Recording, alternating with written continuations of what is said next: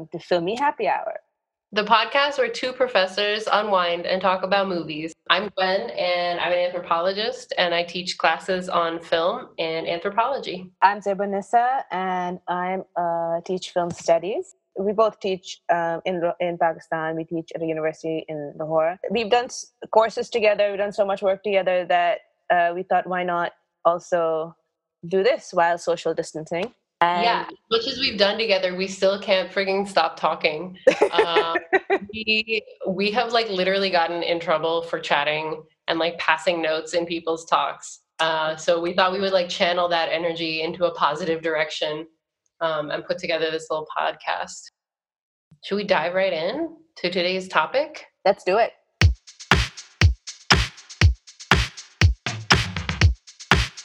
We both work on film and on filmmaking in Pakistan, but we work with like very different filmmakers.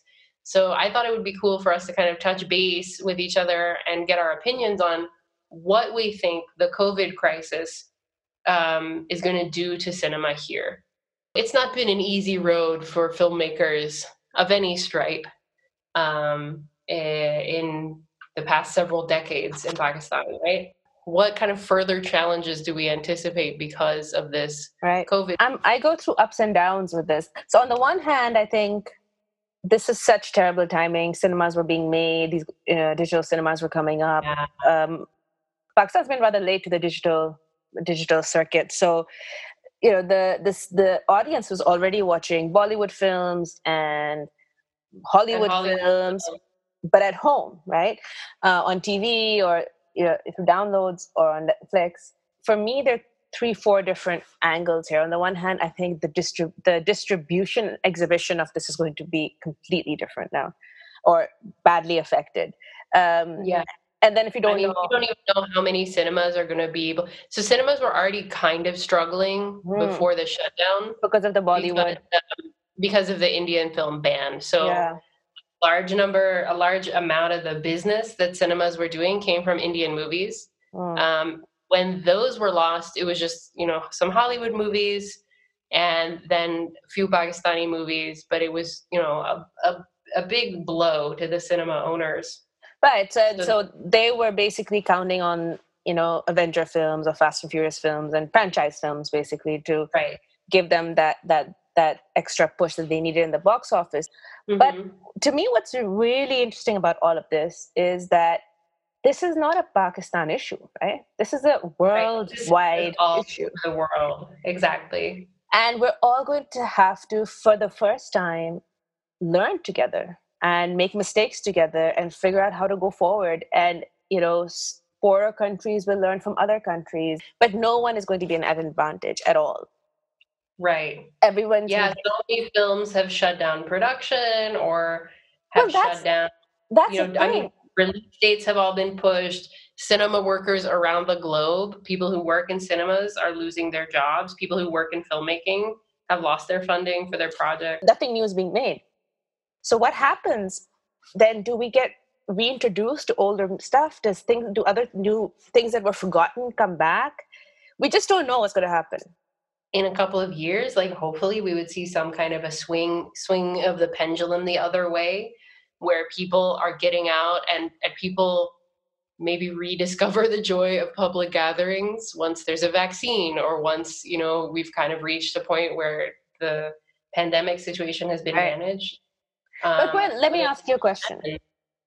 If we were to look at what was happening to cinemas, the actual structure of a cinema, and people going to the theater, people had stopped, really, right? Cinemas were suffering. Yeah, this was already becoming. So, like, if you look at America and the multiplex in the mall, right? Multiplexes in the malls are super struggling, but the businesses that were doing well, the cinemas that were doing well, were single screen cinemas that offered like an experience, right? Where you could go to the cinema and you could order food and you could order some drinks. Right. And you could have like a whole, and maybe there was like a bowling alley along with it, or maybe there was a restaurant. Like, so I used to live in Austin. There are a couple different cinemas like that offer this kind of like experience around going to a movie as kind of a social thing. So it's not just about like viewing the film, but it's about all these other add-ons. It's the experience of it, right? When people have been kept in their homes for so long, Will going back to the cinema just for the sake of watching a film alone, maybe that's going to be the new experience. I mean, it might be like it will be kind of novel. It It will makes be, me right? think too of like the early days of film exhibition when people were so mesmerized by this moving image. That one film, Lumiere Brothers train film, where people like Yes. ran out of the theater because they thought like It was coming shit, towards them. Yeah. Yeah. So I mean, is there going to be some kind of rediscovery of like the novelty of a big screen projection, of sitting in that dark room? But I think another aspect of that, though, and we were seeing this with like cinema as experience in the US, and we were also seeing this with the way film distribution was going on in Pakistan, is like the relationship of film to class. Like seeing certain kinds of movies becoming more and more expensive. So like cinema, being able to go out to the cinema because it's like a more expensive or like luxurious activity, it's also like more limited. And will the screen remain but the building change? Drive-in cinemas, and people don't feel safe sitting in seats next to each other, but families just go and, in their car and watch films, or on their motorcycle. Maybe everything that we left behind was a technology that forced us to behave in a certain way. Maybe that's going to be a shift. Maybe there'll be a rethinking of it. Although again, if it's a drive-in cinema, then are you limiting it to people who can afford a car?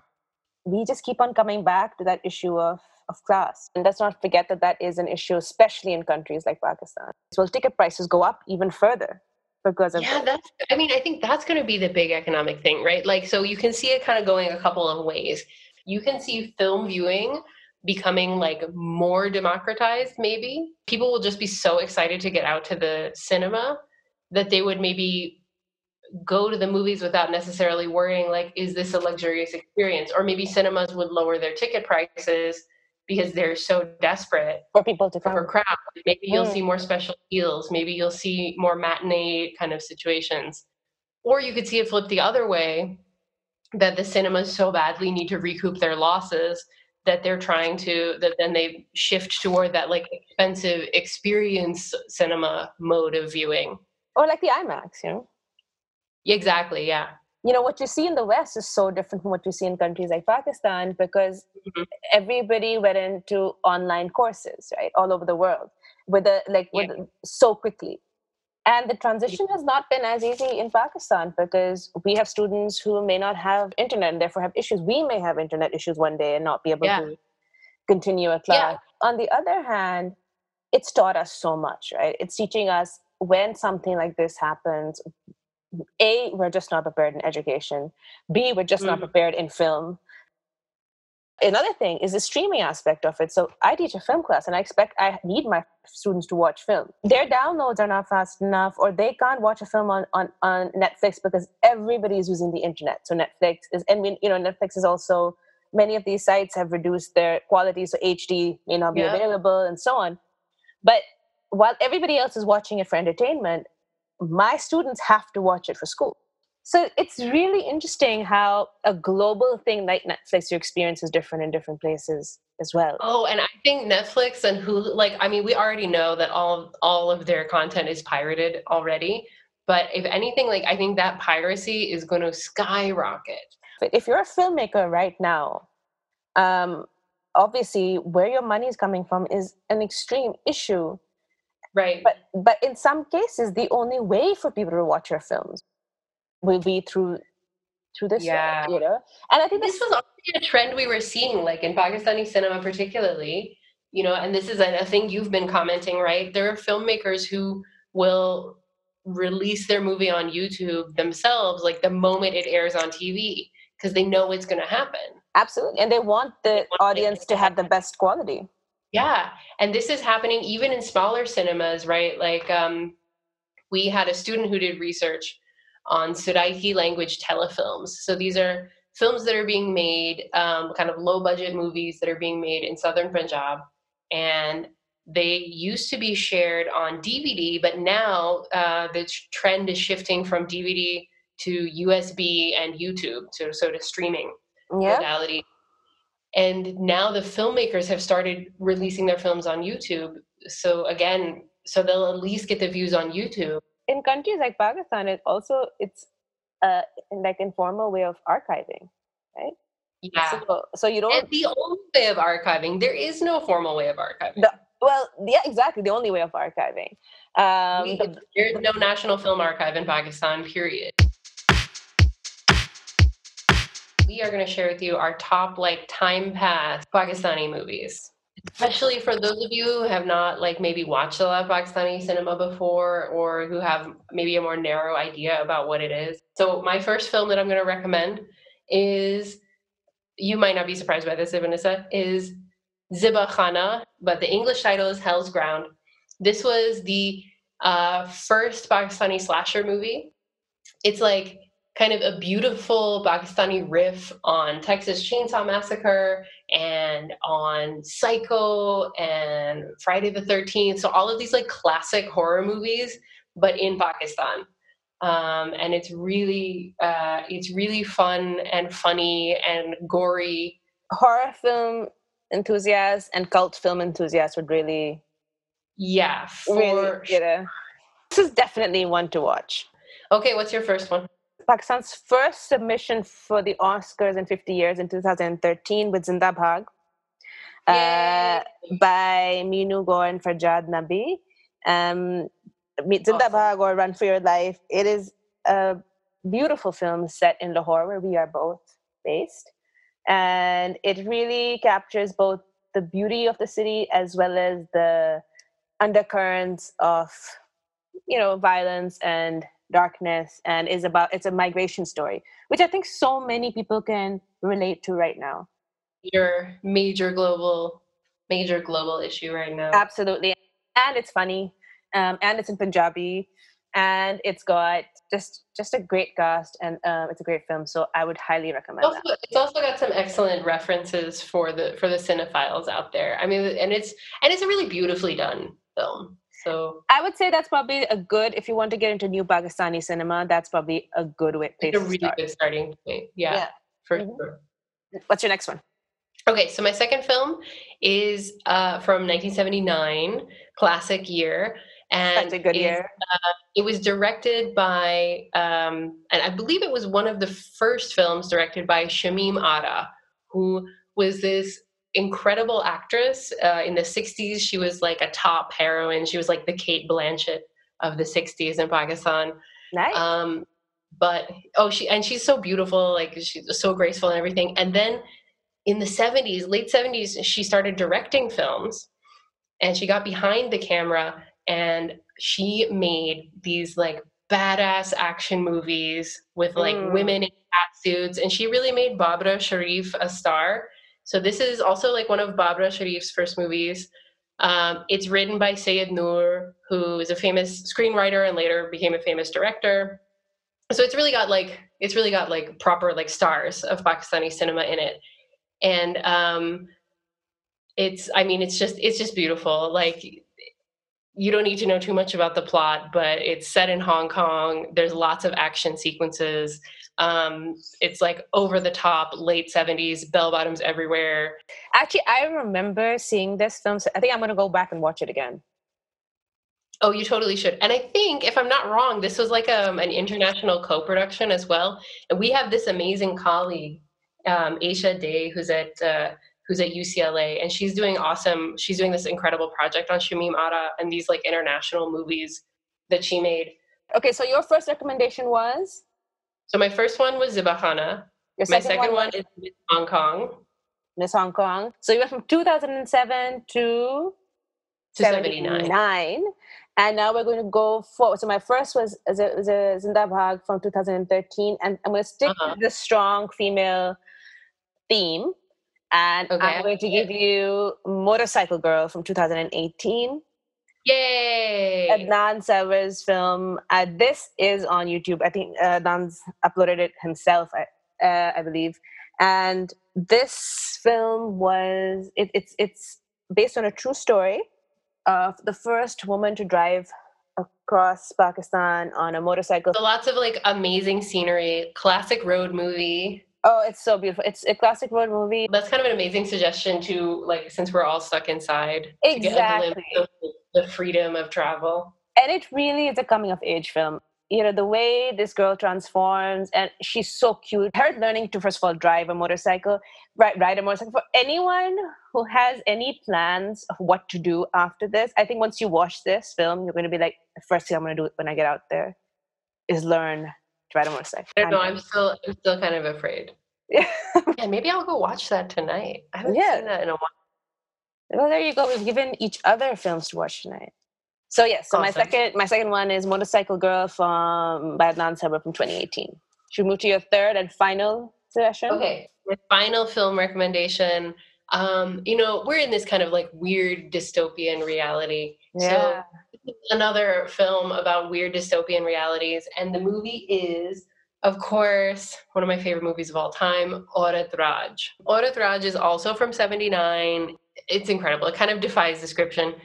But basically, it's this sort of like gender bending, weird, hilarious satire of politics and gender roles and all kinds of things. And it's really fun and interesting. I'm not going to go so far as to call it like a progressive film or a feminist film, but it's just really, really fun. It's directed by this very famous comedian called Rangila, and he wrote and directed it. And it's even just the intro of the film.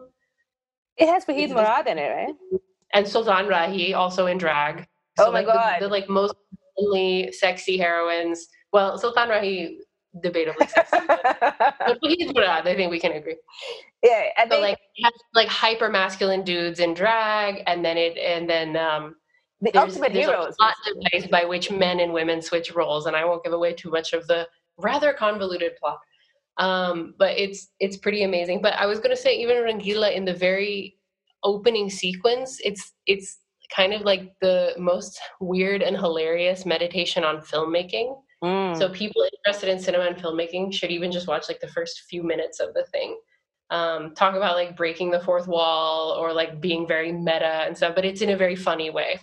So yeah, that's mine. I would say with anybody who's interested in filmmaking, for sure, I think it's very important to take a look at films like Aurat Raj or these, but just because they play around with so many stereotypes, there's so many, and again, there's so many little hints, and like they're leaving these like, it's like treasure hunt of like incredible like ideas, and and sometimes they work out and sometimes they don't. But it's really, just like bizarre, like weird little comments on society. It's really fast. I mean, and I love Wahid Murad, so I would just watch it for him/her in this film. Oh yeah. Round us out. What's the final film? Final quarantine suggestion? So my final quarantine suggestion is one that may be very familiar to another city in Pakistan, but also maybe familiar to all of you when things shut down and everything shuttered down and you're desperate and nothing works. So my final suggestion is Na Malum Afraad, or Unknown Persons, as it means. Yeah. From 2014 by Nabil Qureshi. And it's basically, works around this idea of these three men who are desperate to make some money. One who is very honest among them, and their only way of making money is to do something illegal, like rob a bank. And they're counting on for things to go really bad, so everything shuts down, and mobs come out on the street, and they can take advantage of this. But they never can. They always mess up. And the comedy that goes with it, again, social commentary, yes. It is, I think, Motorcycle Girl and Zinda Bhag are perhaps more towards the realism and slightly more, I would say, raw, while Na Malum Afraad is definitely more of the formula that one has gotten used to. It doesn't leave you with any questions. It's but it is entertainment from the beginning to the end, and it plays with, again, all those stereotypes, and from the rich to the poor to the English speaking to the non. I mean, I think it's a great film to watch if you want to have some laughs. Amazing. And actually, Aurat Raj and Na Maalum Afraad, both have this cross-dressing thing going on in them as well. Oh yeah, I forgot about that like burqa moment. Yeah, so that's really interesting. So we have films here now. We have strong female characters. We have questions of migration. We have horror. We have cross-dressing. I think we've given you a weekend of like the ultimate weekend.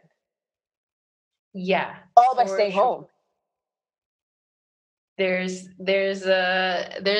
at least one day taken care of. They are maybe Pakistani movies. So together, these films will probably be about 12 hours of viewing nonstop. So I think that's what we have, Gwen. Thanks everybody for joining us, and we look forward to further episodes exploring different aspects of Pakistani cinemas and Pakistan film industries. Stay home, stay safe, keep social distancing, keep others around you safe, and you can do that by staying at home, watching movies. All right, everyone, class is dismissed. Now go enjoy something spicy, something cheesy, and something filmy.